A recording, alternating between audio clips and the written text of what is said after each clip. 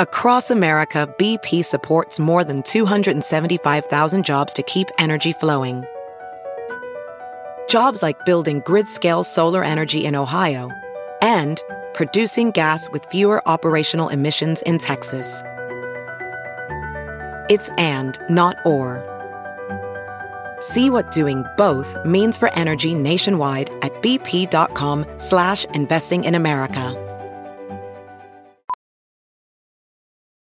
As a professional welder, Shayna Ford uses Forge FX to practice over and over, which helps her improve her skills. The more muscle memory that you have, the smoother your weld is.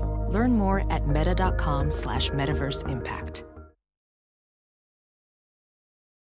The following podcast is a Dear Media production. Hey guys, I'm Whitney Port, and this is With Wit. A lot of you may know me from reality TV, and the reality is a lot's happened since The Hills. With Wit is dedicated to having real, raw, and occasionally ridiculous conversations with the people who have had a profound impact on me. Life-changing moments, life-changing people. Because on With Wit, very little is off limits. Hi guys, welcome back to With Wit. Today I have a very special guest, Dr. Will Cole.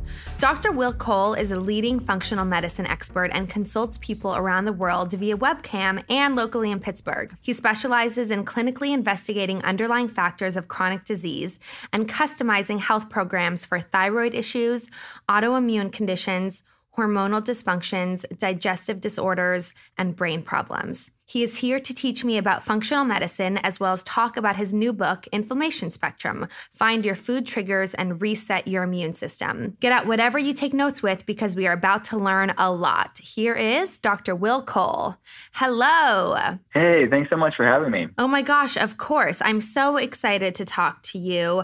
I feel like inflammation is such a buzzword, and something that a lot of people have heard of but don't necessarily know what it is or what causes it. So I think the first thing that probably everybody wants to know is just to describe and explain exactly what functional medicine is, because I, for one, don't 100% know. Well, that's a good place to start. I mean, functional medicine, if you had to compare it to conventional medicine, is that we are evidence-based like conventional medicine, but we are more concerned with what's driving the symptoms. The symptoms are important. We have to look at them, but we want to understand, and this is a functional medicine term, what is upstream? What's the root cause of why somebody's feeling the way that they are? Mm-hmm. So we look at labs using a thinner reference range. So anybody that's listening, when they go to their doctor, they'll get their labs, and the labs have this reference range where they're being compared to. Well, we get that reference range on labs from a statistical average of people who go to labs. And people that go to labs aren't the healthiest bunch of people. So there's a lot of people, especially women, that go and they have these symptoms. They're in tune with their body and they know something's wrong, but the doctors say, everything's fine, the labs are fine, you're just depressed, here's an antidepressant, or you're just getting older, or you just need to lose weight, all of these reasons. But what they're unintentionally telling their patient is, you're a lot like the other people with health problems that you're being compared to on this reference range. So in functional medicine, and the Cleveland Clinic has a functional medicine center, that's who's trained myself and my team, the Institute for Functional Medicine, IFM. We're looking at optimal health. So we're taking people with health problems out of the reference range, and we're looking at where is vibrant wellness and comparing you to that so we can get you there. And then we run more comprehensive labs. We're looking at underlying issues like microbiome issues or toxicity issues or hormone imbalances to look at these pieces of the puzzle.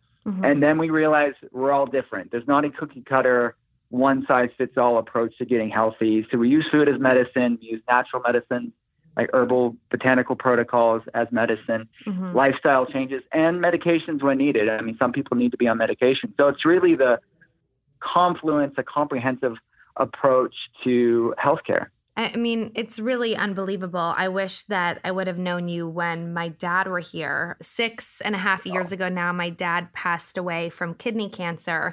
And for a year, he was battling with it. And my family and I were constantly trying to work on his diet with him because this is something that he never took care of his entire life. And we thought, you know, even though he was diagnosed with stage 4, we couldn't change the past. So we thought, why not try to do something right now? And he was really reluctant just because at that point, when you're diagnosed with stage 4, you're so sick that you're not really having the energy to care about what you're putting in your body, nor do you have the appetite. But you know, I've always thought about what would have changed had he had a healthier diet or had someone really looking at his labs closely to give him like a set of instructions, even obviously before he got diagnosed. So how did you get started doing this, like, and get interested in this field, because it is so necessary? I mean, so much of healthcare now is like,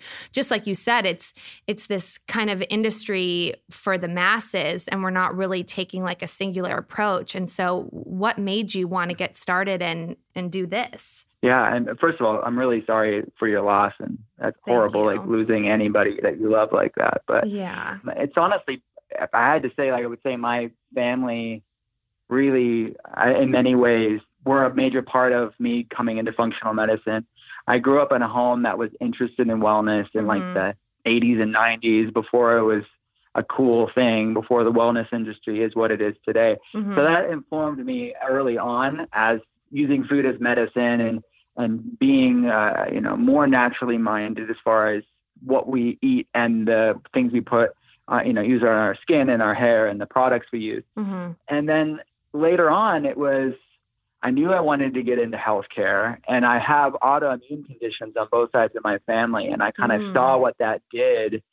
And I knew, like, I wanted to do everything I could to help them and help other people. When you look at the statistics of autoimmunity, it's pretty astounding. 50 million Americans is estimated with autoimmune conditions, most of them women. And that's what I saw in my family. And now, like, all these years later, I consult people around the world, and I see those stories over and over again. These people suffering and trying to do the best they can. They're going to their doctors, they're compliant patients, but they're still struggling. So my heart and my passion is just to, like, immerse myself in their story and doing whatever I can to improve their life, to get them healthy as much as their body will allow. And we're seeing amazing results over the years, and really allowing people to get their quality of life back and to put these things into remission and to lower that inflammation that's impacting their life. And you and your team primarily do this through, a webcam, or is it like 50-50, with actually seeing patients too? I just think that's so fascinating that you've opened yourself up to pretty much everybody. Yeah, we primarily have a virtual functional medicine practice, and over 90% of our patients are seen online. Wow. So we have these like nice essential oils diffusing in the clinic, and no one gets to smell them but my team because everybody's in other like states and countries. Right. But that's the cool part. That's how we're connecting now. This is the awesome time that we live in, where we can connect with people that maybe don't have access to someone in their own city or town. And I love it. It's so much fun. But people sometimes will fly in or drive in the first visit just to see me face to face. They don't have to do that. But that's what my day job is consulting patients with these issues. That's amazing. I mean, is there a point in which you feel like you need to see the patient in person, or does it usually not come to that? Is that usually on the patient's terms? It's because we're not replacing their primary care physician. We're not replacing their local doctor. We're just giving them a functional medicine perspective. We're working in conjunction with whatever they're already doing at home. So a physical exam, like I can't do the physical exam. So they're doing their local PCP, or their general practitioner is doing that, or their specialist managing their medications. I'm not adjusting that. What I'm doing is looking at these root facets, like finding out what are the missing pieces to your health puzzle. How do we overcome that and give guidance and a support system and structure to their life to start using functional medicine in their life to get them healthy, so their doctor can reduce and eliminate medications as they can, as their health improves. So it's a super exciting experience. I just don't have to be there in person. And if I do need to be there with them, like if something needs to happen, I will refer them to someone local so they can get the care that they need. Mm-hmm, mm-hmm. Okay, so you have this new book coming out, Inflammation Spectrum. This is so excited. First of all, when is it being released? It comes out October 15th. Okay, amazing. In a couple weeks. So how did you decide inflammation was the topic that needed to be covered? Like, what brought you to that point? It's such a commonality between so many health problems. And you mentioned the horrendous nature of cancer and heart disease and autoimmune conditions, even things like that the common person would even think is inflammatory, like anxiety and depression and fatigue. These are all inflammatory issues, and they all have that commonality of chronic inflammation. And these are the people that I spend my time with, that I'm working on their wellness with. So I knew I wanted to write the Inflammation Spectrum as my second book to really educate people on, hey, look, this is impacting most of us. This is the majority of the human race at this point. And we are seeing epidemic rises of things like cancer and heart disease and autoimmune conditions. What can we do? Because at the same time, while the numbers are rising, what does that also mean? It means that we understand more and more about it in the scientific literature and ways to improve outcomes. And these are largely improvable and reversible and healable, supportable things through lifestyle changes. Mm-hmm. And you look at the amount of money we're spending on healthcare and the amount of money we can save, not just in healthcare costs, but in the quality of life of not having these things in such major ways in our lives. That's why I wanted to write the Inflammation Spectrum, because inflammation exists on a spectrum from mild symptoms like mild fatigue or mild background anxiety or digestive problems to the other end of the spectrum where it's full-blown cancer or autoimmune conditions, and then everything between on that inflammation spectrum. So it's allowing people to become conscious of where their health is at. Right. Because most people, they think just because something's common, they could equate that with normalcy. Just because something's common doesn't mean it's necessarily normal. Mm-hmm. So these health problems, I mean, you look at fatigue and anxiety and depression, autoimmune conditions, they're ubiquitous, but they're not normal. These are things that people should start checking in with their body and saying, like, how do I want to feel? Like, where is my health? And start doing things about it. So we're having the discussion in the book about how to use food as medicine specific to you, which is the heart of functional medicine, and finding out what your body loves and what your body hates. And we're going beyond food as well. And we're looking at lifestyle things like toxins and stress and sleep and how all of these epigenetic things that we do in our life are constantly and dynamically instructing inflammation in our body. And our goal is to balance and calm inflammation because so many people have too high inflammation. Right. But what are some of the specific things that you think is causing the most inflammation in people? I mean, obviously, I know that inflammation, there can be so many different kinds of inflammation, but like through all your studies, what are some of the things that are causing the most amount of inflammation that happens in all of our daily lives?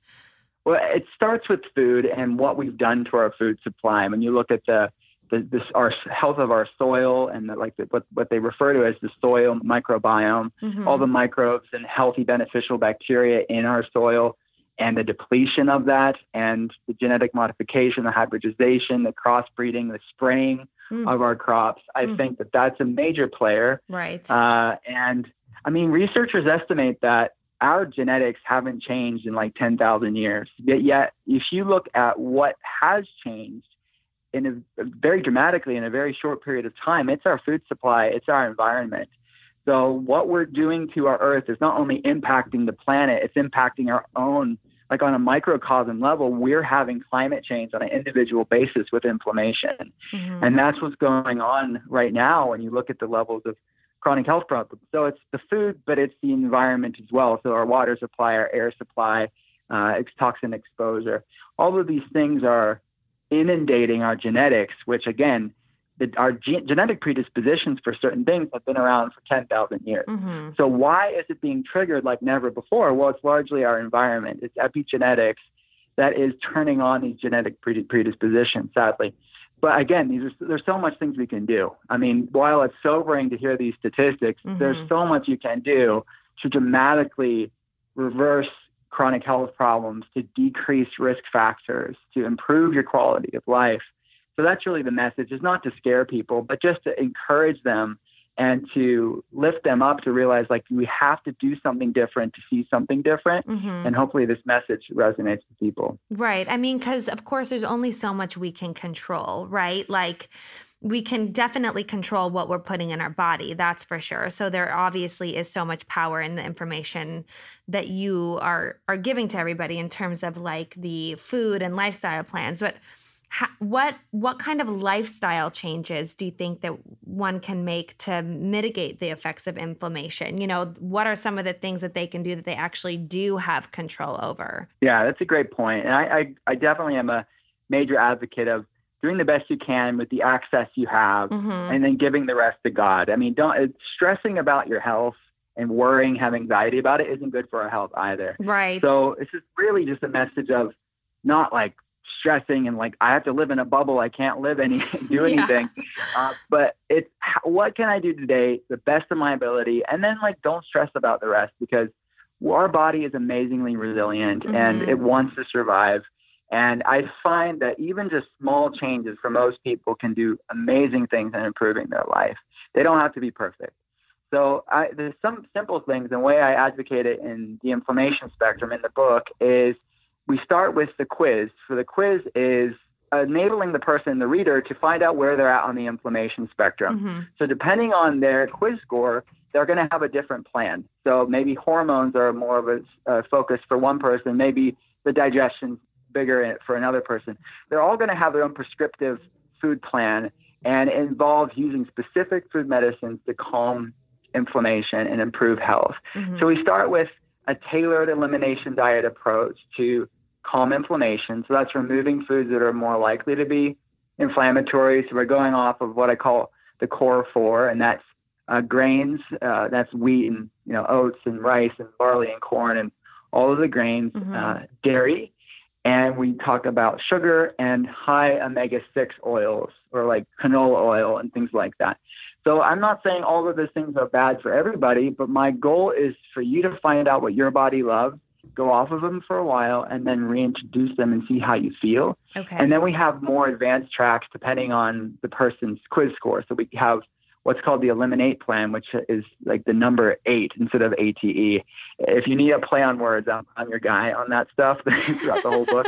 But basically, we remove nightshades and nuts and seeds and legumes for people that need that. And then they can try reintroducing it and see if they like. Right. We're all different. That's the heart of functional medicine. Some people have problems with these foods. Some people don't.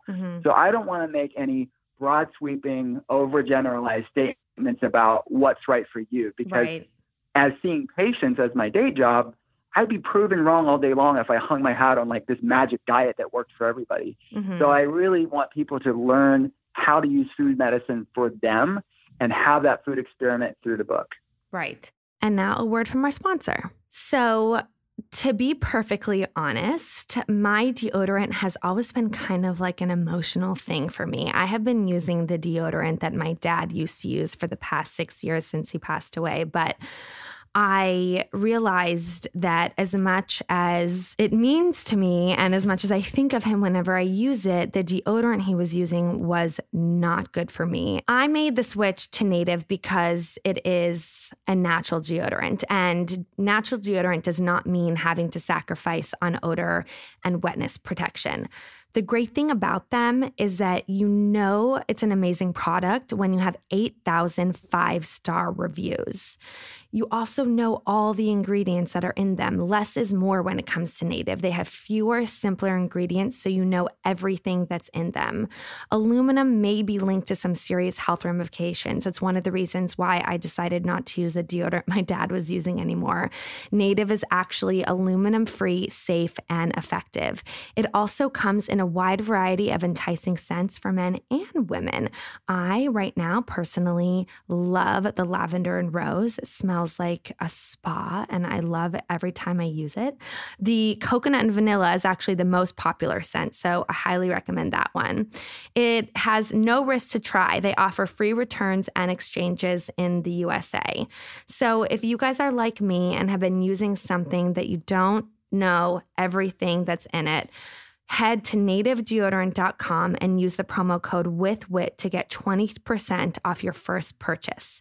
Again, that's nativedeodorant.com and use promo code WITHWIT for 20% off your first purchase. And now back to our conversation.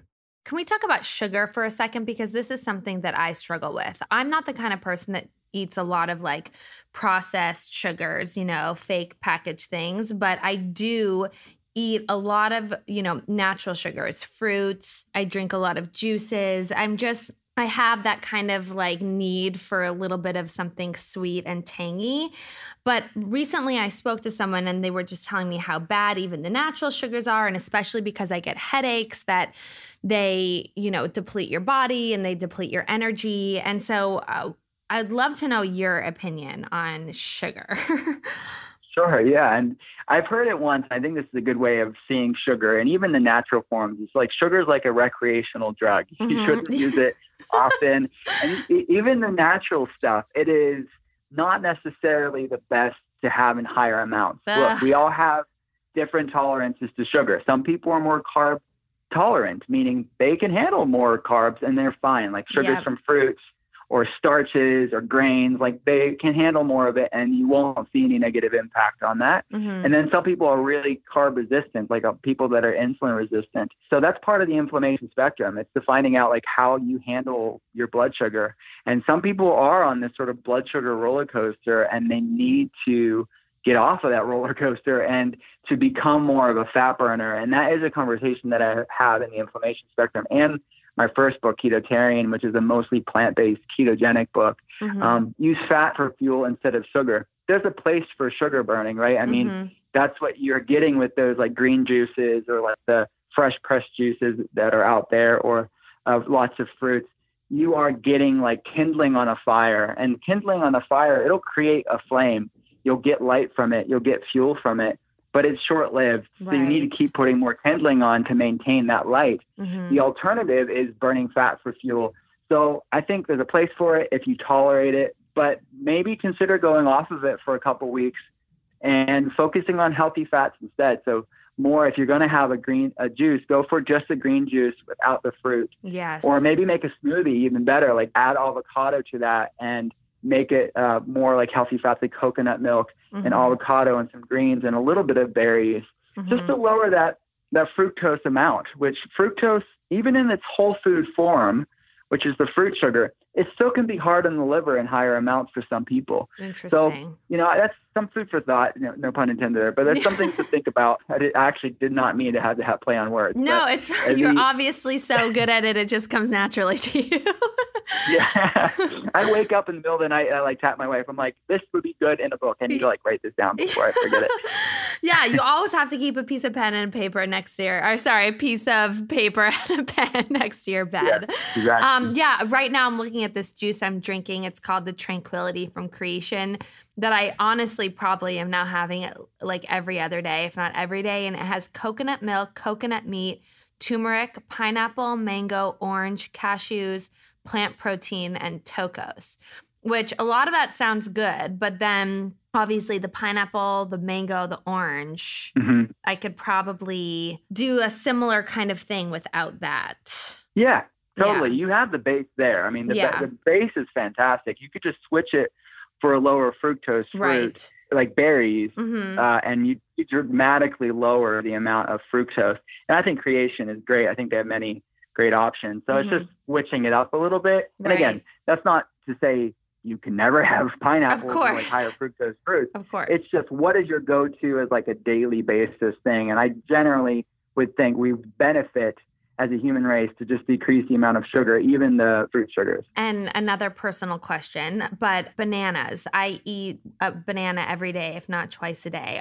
Is that super high fructose? It is higher fructose than berries are going to be, but generally speaking, I find that most people tolerate bananas just fine. Okay. I think in the end of the day, if you wanted to look at how many grams of sugar, just to illuminate and like bring awareness to it, is using like an app like Chronometer, which I have no connection to Chronometer. They just provide good data. Okay. It's spelled CRONOMETER, but it's an app. It's a free app, but you can look. I like it because it shows you the macros, which are the proteins, fats, and carbs. but it also shows you the micronutrients, all the vitamins and minerals we get from our food too. So just do it for like 2 days and see like what does a typical day in the life look like. And a lot of times we'd be surprised at like how much sugar we're getting from the foods we're having. So even if it's natural fruit sugar, and then that raises awareness to say, okay, maybe the next day I'll have a little bit less than that. So banana is fine, completely fine, but it's what are we eating in addition to that? Right. Yeah. Okay. Like, is it the only form of sugar you're getting in the day, or are you also having tons of other sugar? So it's completely fine, but it has to be in context with whatever else you're eating. Right. Okay. I'm going to download that right now. That's amazing. So I'm sure everybody asks you this, but what does like a typical day in your diet look like? I mean, I would love to know what you're eating on a daily basis, just because you have all the information. Yeah, I do geek out on this stuff probably too much, but no, not at all. It's amazing. It's so interesting. I mean, you're obviously, it's 2019. You're not the first person that has told me that, you know, what we eat, it makes a huge, huge difference in how we feel and our energy output and everything. But it's just so interesting to actually sit down and talk to someone for a lengthy period of time and realize like how important it actually is, and not just, you know, have these little thoughts and people telling you things in passing. I feel like you know, can also lead by example and, you know, are allowed to enjoy yourself as well too. So, but I would just love to know what a typical day in your diet looks like. Yeah, sure. Like I said, I see patients during the day. So I am busy like consulting patients online. So I typically like to keep it simple in the morning, and I'll intermittent fast in the morning, and meaning I won't have anything, but I will drink Earl Grey tea, which is like a black tea with bergamot in it. And the reason why I have Earl Grey tea is because studies have shown that bergamot, which is the citrus from Calabria in Italy, increases something called autophagy, which is cellular recycling. It's sort of our body's natural anti-aging, like anti-disease mechanism. It fights cancer, does a lot of cool things for our health. So basically fasting does that too. So in my mind, I'm like trying to upregulate autophagy using the Earl Grey tea with the bergamot and the fasting in the morning. And then I'm seeing patients, and then at lunch, I'll typically break the fast. I'll do like a 12 to 6 time restricted feeding or intermittent fasting window. And then I'll have something from, honestly, a lot of the foods that I have in the inflammation spectrum, the recipes in there, or Ketotarian, which is my first book. I like the chia seed pudding bowl. I like these pesto zoodles, which are like amazing. These zucchini noodles, which are spiralized into these noodle-shaped things that are made from zucchinis with this pesto avocado sauce. That's really delicious. Amazing. And then you can add like some plant protein powder in the chia seed pudding if you wanted to add extra protein in that. And then for dinner, I have like some sort of like pescatarian option, like this albacore tuna salad. I'll have something like that, and these amazing avocado fries. I don't know if you've ever had avocado fries, but they're freaking amazing. Oh my God, I have not. They sound delicious. Yes, they are so good, and they are like crusted with almond flour. They're in the book, and there's this chipotle aioli dressing, which is amazing too. So that's a typical day, and then I may have like a sort of a higher fat smoothie if I'm hungry after that. But my main rule is like eat when I'm hungry, eat until I'm satiated. Yes, and that's basically it. So if like one morning I want to have breakfast, and I'll have breakfast. Right. But normally I'm hungry around lunch, and that's when I'll eat. Right. So it's all different. You know, everybody has to fast that way, but that's a typical day for me. And are you a pescatarian? I'm not. I'll have grass-fed beef occasionally, but I'm predominantly like plant-centric with like clean, healthy fats from fish predominantly, and then grass-fed beef occasionally as well. Okay, interesting. Because my other big issue is that I'm a really picky eater, but one of the only proteins I really enjoy and like is red meat.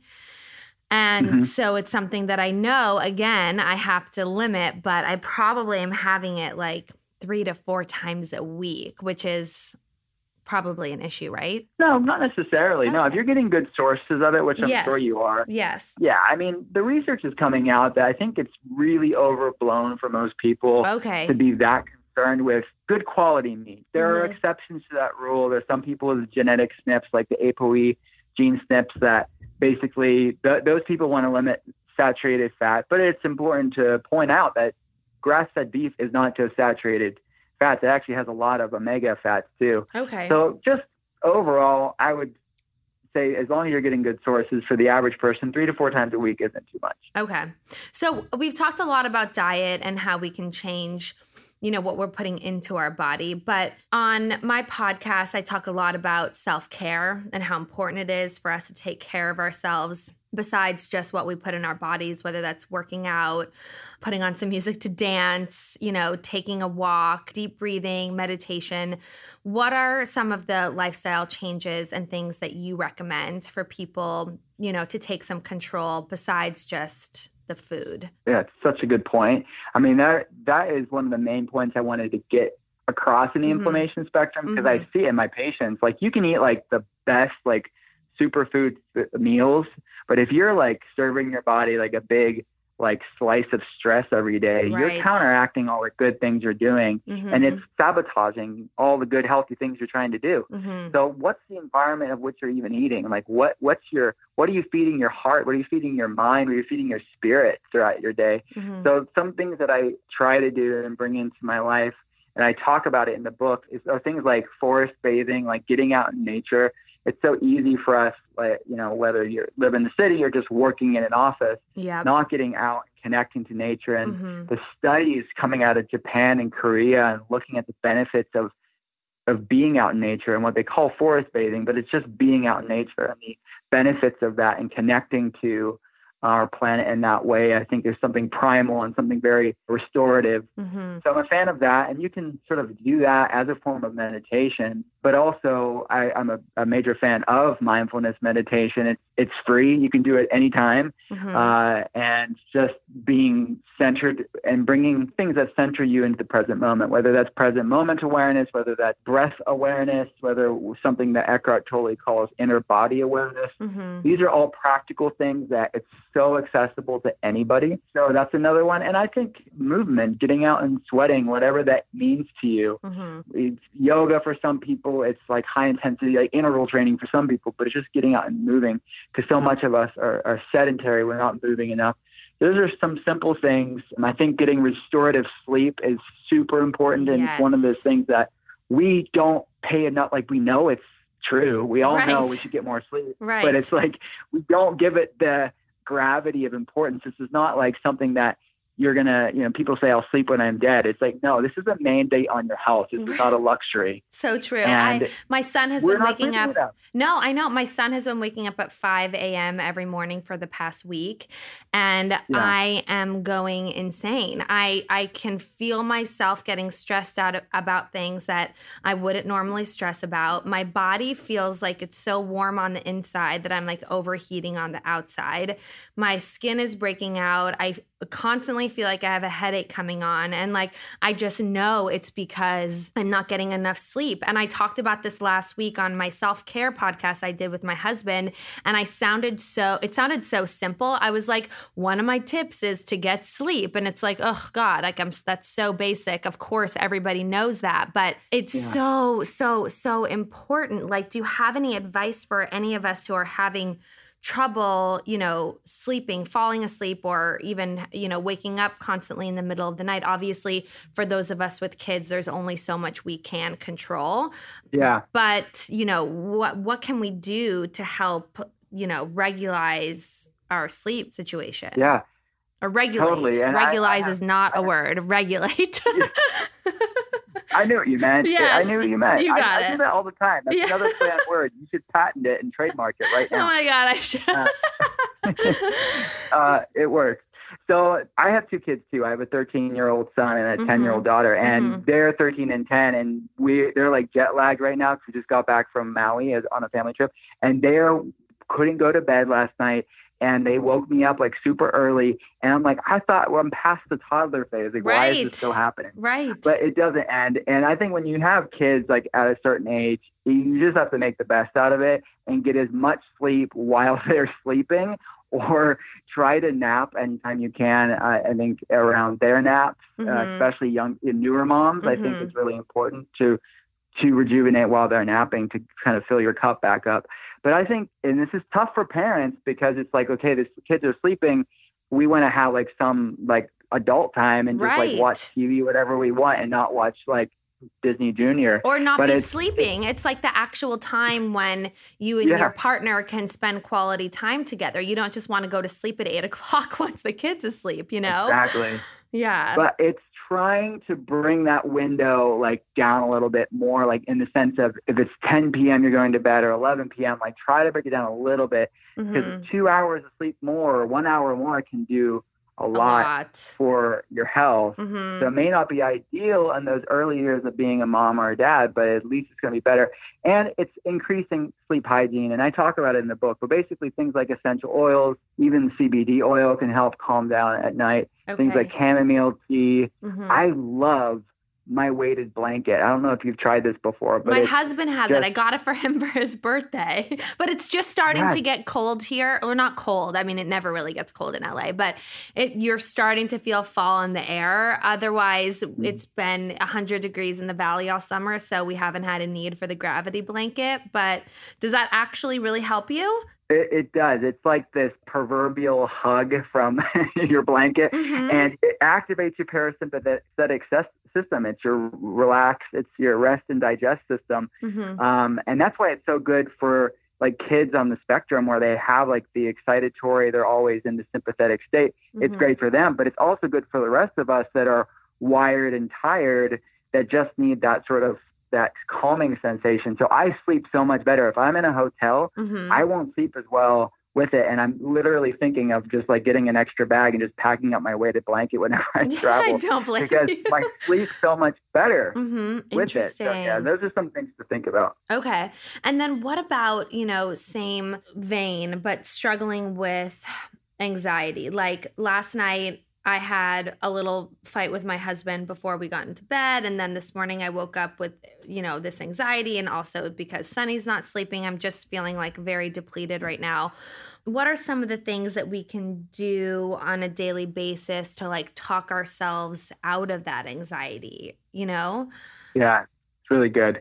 Yeah. And anxiety has an inflammatory component. So there's mental, emotional, external stressors that impact inflammation, like getting in a fight or having stress at work. And then there are physiological components because, I could go into great detail about it, but basically things going on with our hormones or things going on in our guts or things going on with inflammation will upregulate inflammation and impact our brain function. And there's a whole field of research looking at how inflammation impacts how our brain works. And that applies to anxiety and depression and brain fog and fatigue. But some things to do that I love for brain inflammation and supporting healthy neurotransmitter function and lowering stress levels are adaptogens. So it's like a field of plant foods and plant medicines that have been used for thousands of years, but they all have a few things in common. And one of them, they lower inflammation and they balance out our stress hormones, our cortisol levels, and balance out basically our anxiety system. It calms it down. So things like lion's mane, ashwagandha, rhodiola, holy basil, these are all different adaptogens. So you can get them in, like even a lot of the juice or smoothie places in LA they'll put them in certain tonics.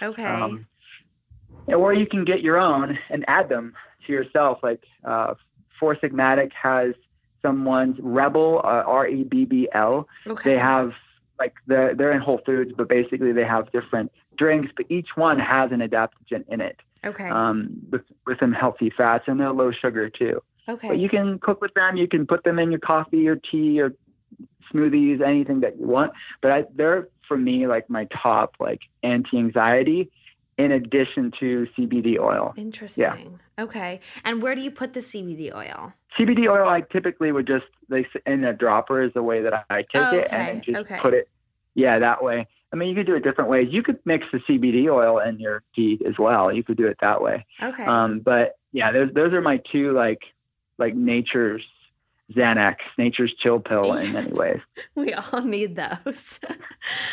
It's so interesting, though, what you said, what really hit me about being outside with nature. What was the term you called it? Forest bathing. Forest bathing. It's the Japanese translation, which I would butcher, but basically it translates as forest bathing. It's really so true. I was recently in Wyoming, and we were there for a wedding, but we got to do all these amazing things outdoors. And I remember feeling like the happiest I had felt in a really long time. And I remembered saying to myself, like, be present in this moment. Remember this, like, go back to this mindset when you're feeling stressed, like, think about this place, think about the joy it brings you.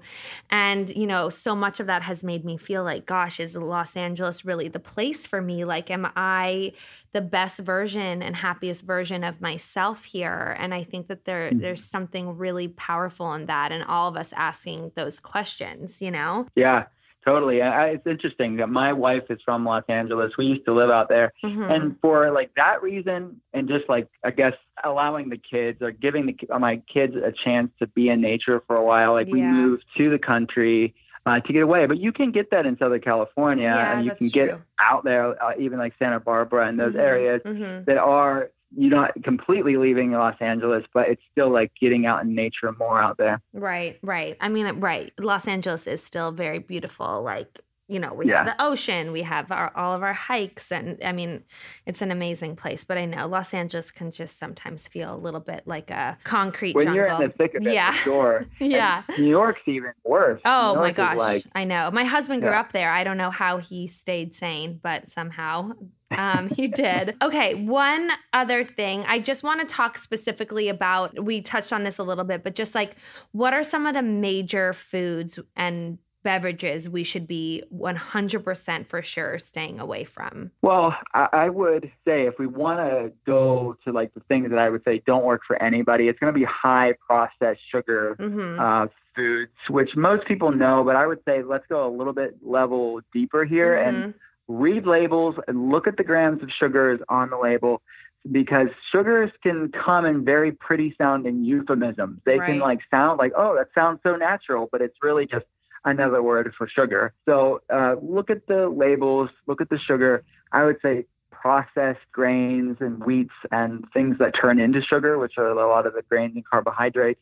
Those would be things to at least look at limiting significantly, if not avoiding entirely. And I would say high omega-6 oils aren't good in high amounts either. So that's going to be a lot of the additives in a lot of boxed snack foods like canola oil and soybean oil and sunflower oil. Okay, it's fine maybe in small amounts. I don't think you can avoid it entirely if you're eating like out in restaurants and things like that. But it should be limited and something that should be at least looked at how much you're having. Right. Okay. Very good to know. Well, thank you so much for being here. Everyone, you must check out Dr. Cole's new book coming out October 15th, The Inflammation Spectrum. It's not just another diet book, right? It actually has meal plans and recipes and actionable solutions that fit everybody's dietary needs. I'm so appreciative that you took the time to do this with me. I learned so much from you. Oh, seriously. Thank you so much. I'll come back anytime you want me. Okay, good. And tell everybody where they can find you besides your amazing books. Yeah, so The Inflammation Spectrum is on pre-order now. It comes out October 15th, depending on when people are listening to this. And everything's at drwillcole.com. That's drwillcole.com. Thank you guys so much for listening. I hope you loved this episode. Don't forget to subscribe, rate, and review because I want to hear from you guys. You can let me know what you thought of this episode or anything more you want to hear about. Thanks. Peace in the streets.